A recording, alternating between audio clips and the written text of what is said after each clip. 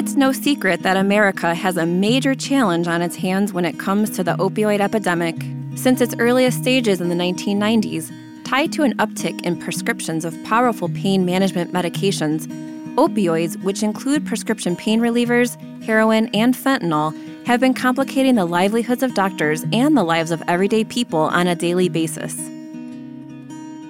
The opioid epidemic has had a massive presence in the state of Ohio since its earliest stages, ranking Ohio as the state with the fourth highest rate of opioid-related deaths. At the epidemic's highest point thus far, Ohio witnessed the highly preventable deaths of over 4,200 people in just 2017 alone. That same year, the nation as a whole experienced 47,000 opioid-related deaths. The most recent available data shows that Ohio's numbers have been improving, with opioid overdose deaths dropping from 4,293 in 2017 to 3,237 in 2018. But that was years ago. And things have, of course, only grown more complicated in the midst of the global pandemic of COVID-19. Ohio, including MetroHeath's own home of Cuyahoga County, has been ravaged by this epidemic.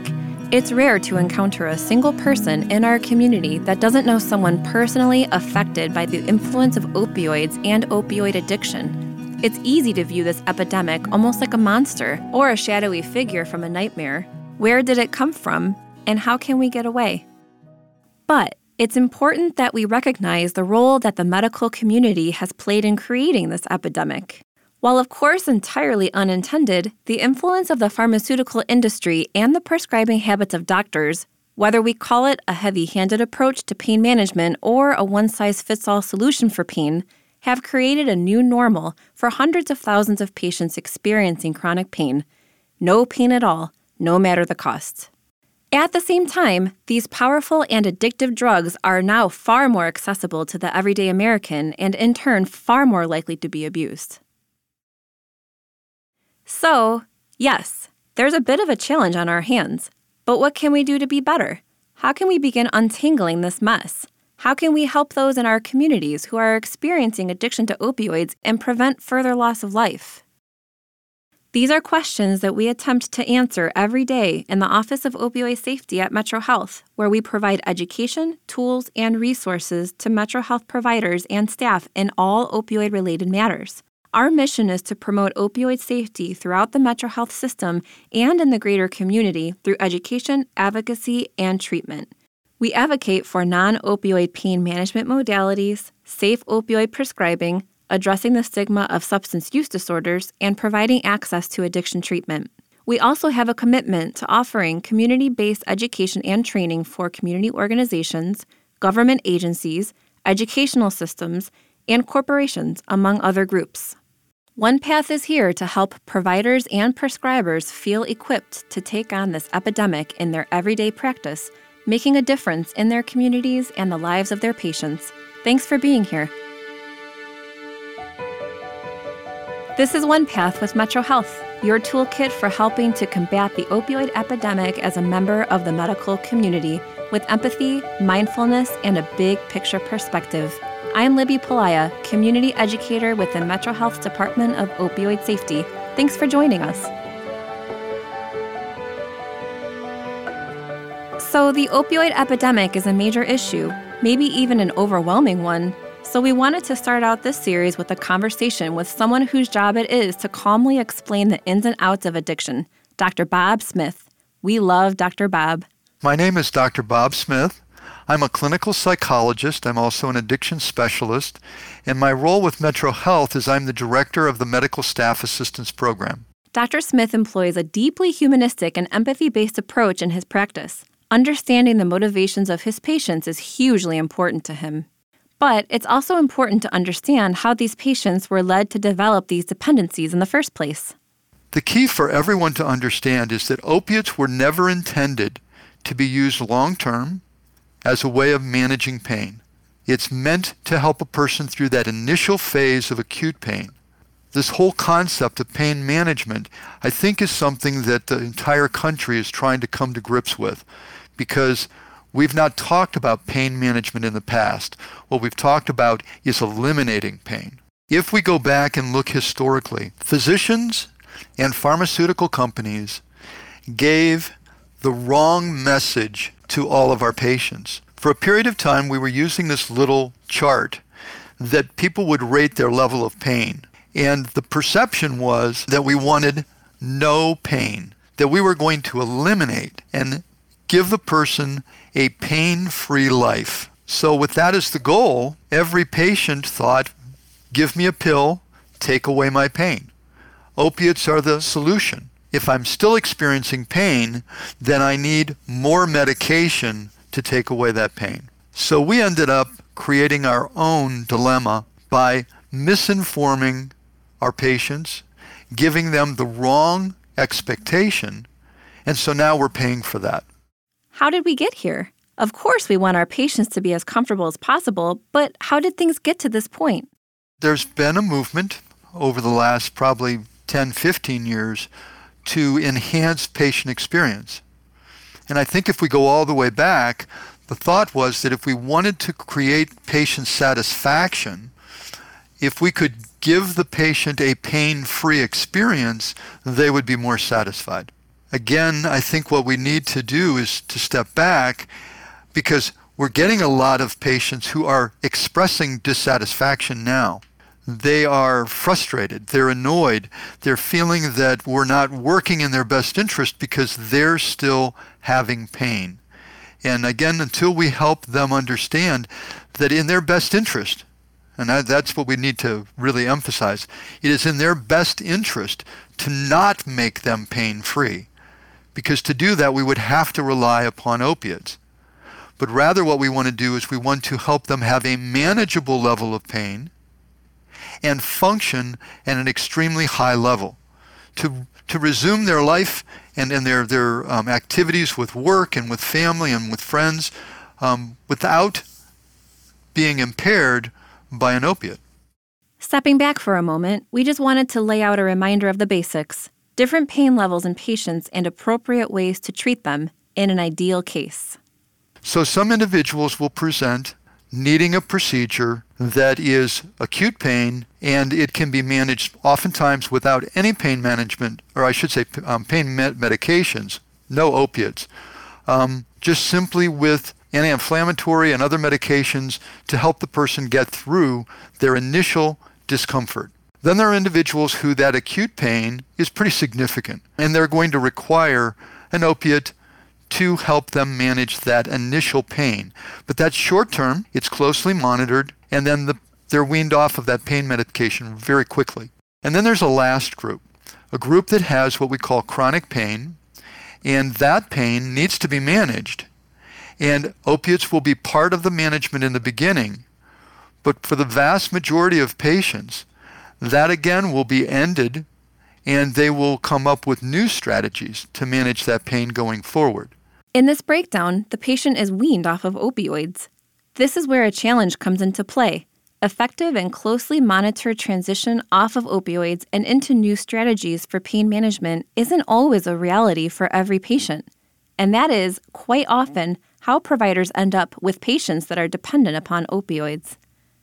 Dr. Smith says that there's something incredibly important for providers to keep in mind when interacting with these patients.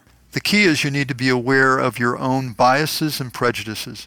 So many people have their own life experience, either with the use of alcohol and drugs or with family members or friends who abuse alcohol and drugs. And those experiences color our responses to others. And if we don't know what our biases are, they're going to come through, and they may end up becoming barriers to our connecting with the individual who's seeking help. It's the provider's job to create a feeling of security and safety between themselves and the patient. After all, they're humans too. Our patients are fully aware of all the stigma related to alcohol and drug addiction. They've heard all of the phrases, they've heard all of the names that people call people who are addicted to alcohol and drugs. They know that people tend to view them as weak, mentally ill, or morally deficient. So you're either weak, sick, or a bad person.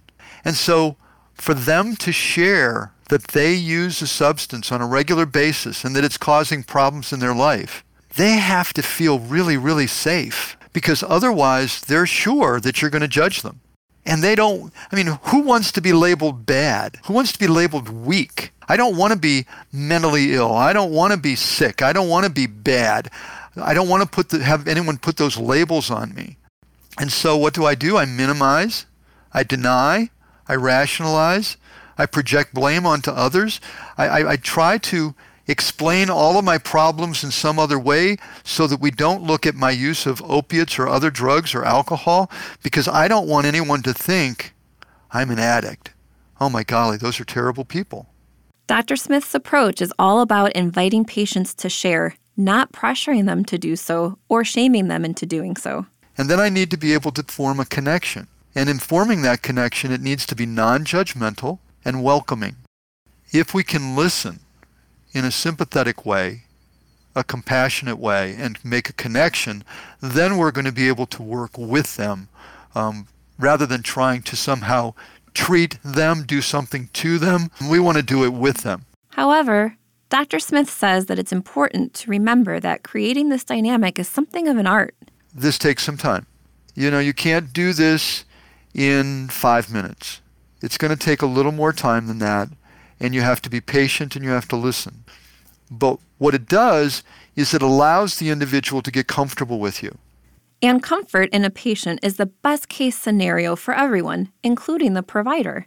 Comfort in the patient means that access to valuable diagnostic information is much more likely to be granted by that patient. So if someone gives you an amount or an account that you don't think is true, don't challenge it.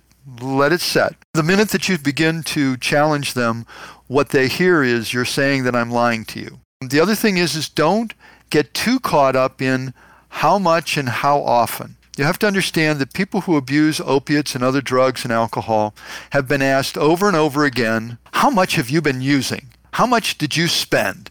And all of those are judgmental questions. It comes from family and friends and others who are telling them very clearly, you're a bad person, you're using too much, you're spending too much, you're doing the wrong thing, and I'm upset with you. And so those questions are highly loaded emotionally. So I tend to not be too drawn into that. I might say something to someone like, so tell me a little bit, so what substances do you use? Do you use alcohol? You do. Oh, okay. So about how often do you drink? Okay. And when you drink, how much can you drink? Which is an interesting question. Rather than how much do you drink, how much can you drink? Or the same thing with opiates. When you use opiates, how much can you use? I tend to move away from those questions to pretty quickly looking at, so what's it like for you when you use? Has it resulted in anyone commenting about your use? Is anyone concerned about your use? I want to look for areas within their life where they are uncomfortable because of their use. Dr. Smith also shared a quick and simple strategy for talking about sensitive information in a way that minimizes shame and stress. And if I'm going to talk about amounts or frequencies, I tend to offer very large amounts, very high amounts, because then that makes it safe. So if we're talking about opiates, I would say to someone, so what would you say? Do you use $300-400 a day? And most people are going to go, oh, no, not that much. Maybe a couple $100 a day. Okay. But if I had said, do you use 50 a day? Well, now if they use 200 a day, that sounds like a lot. And that makes them uncomfortable. Motivational interviewing is a huge part of Dr. Smith's process, he tells us. Through analyzing patients' experiences and motivations through gentle, empathetic conversation, Dr. Smith helps patients forge paths towards positive change.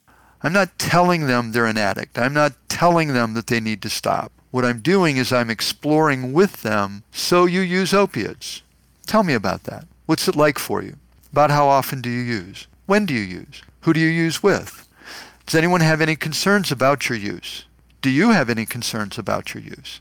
Oh, you do? Tell me about that. Remember motivational interviewing, because we'll come back to that later. Of course, not every interaction with a person experiencing addiction is going to be a pleasant one. Dr. Smith said that there's a very specific way to approach situations like this. So most often, if people are upset, it's because they're seeking drugs and they're thinking they're not going to get them. And in that situation for the provider, you have to have really clear guidelines, boundaries, so that as you're talking with the patient, you help them understand that this is not personal. If I'm telling you I'm not going to renew your prescription for an opiate, or I'm not going to write a prescription for your opiate, it's not because I don't like you. It's not because I'm judging you. It's not because I think you're, quote, an addict. It's because that's not what I do. And that's not the appropriate medical care for patients with your disorder. And so let's talk about why that is, and let's talk about what are the options, and then I need to just be very consistent. What I don't want to do is escalate. I don't want to raise my voice because they raised their voice. That doesn't do anything. Most often as they get more upset, I tend to lower my voice and listen more and wait for the opportunity to educate and to reflect back that I hear their frustration, I hear their disappointment, I hear that they believe that they need the opiate, and then I have to help them come to an understanding of we need to take a look at other options and things that we can do.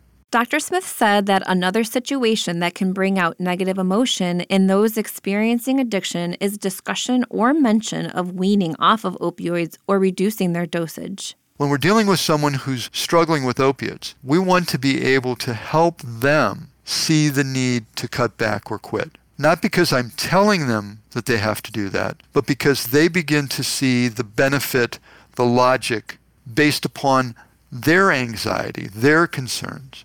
And if we can help them know that we're going to support them, we're going to educate them, we're going to provide care that will enable them to safely stop and learn strategies to remain abstinent, I think that anxiety then starts to go away. Dr. Smith also believes that it's very important the patient understand that the road to recovery is a long and complex one.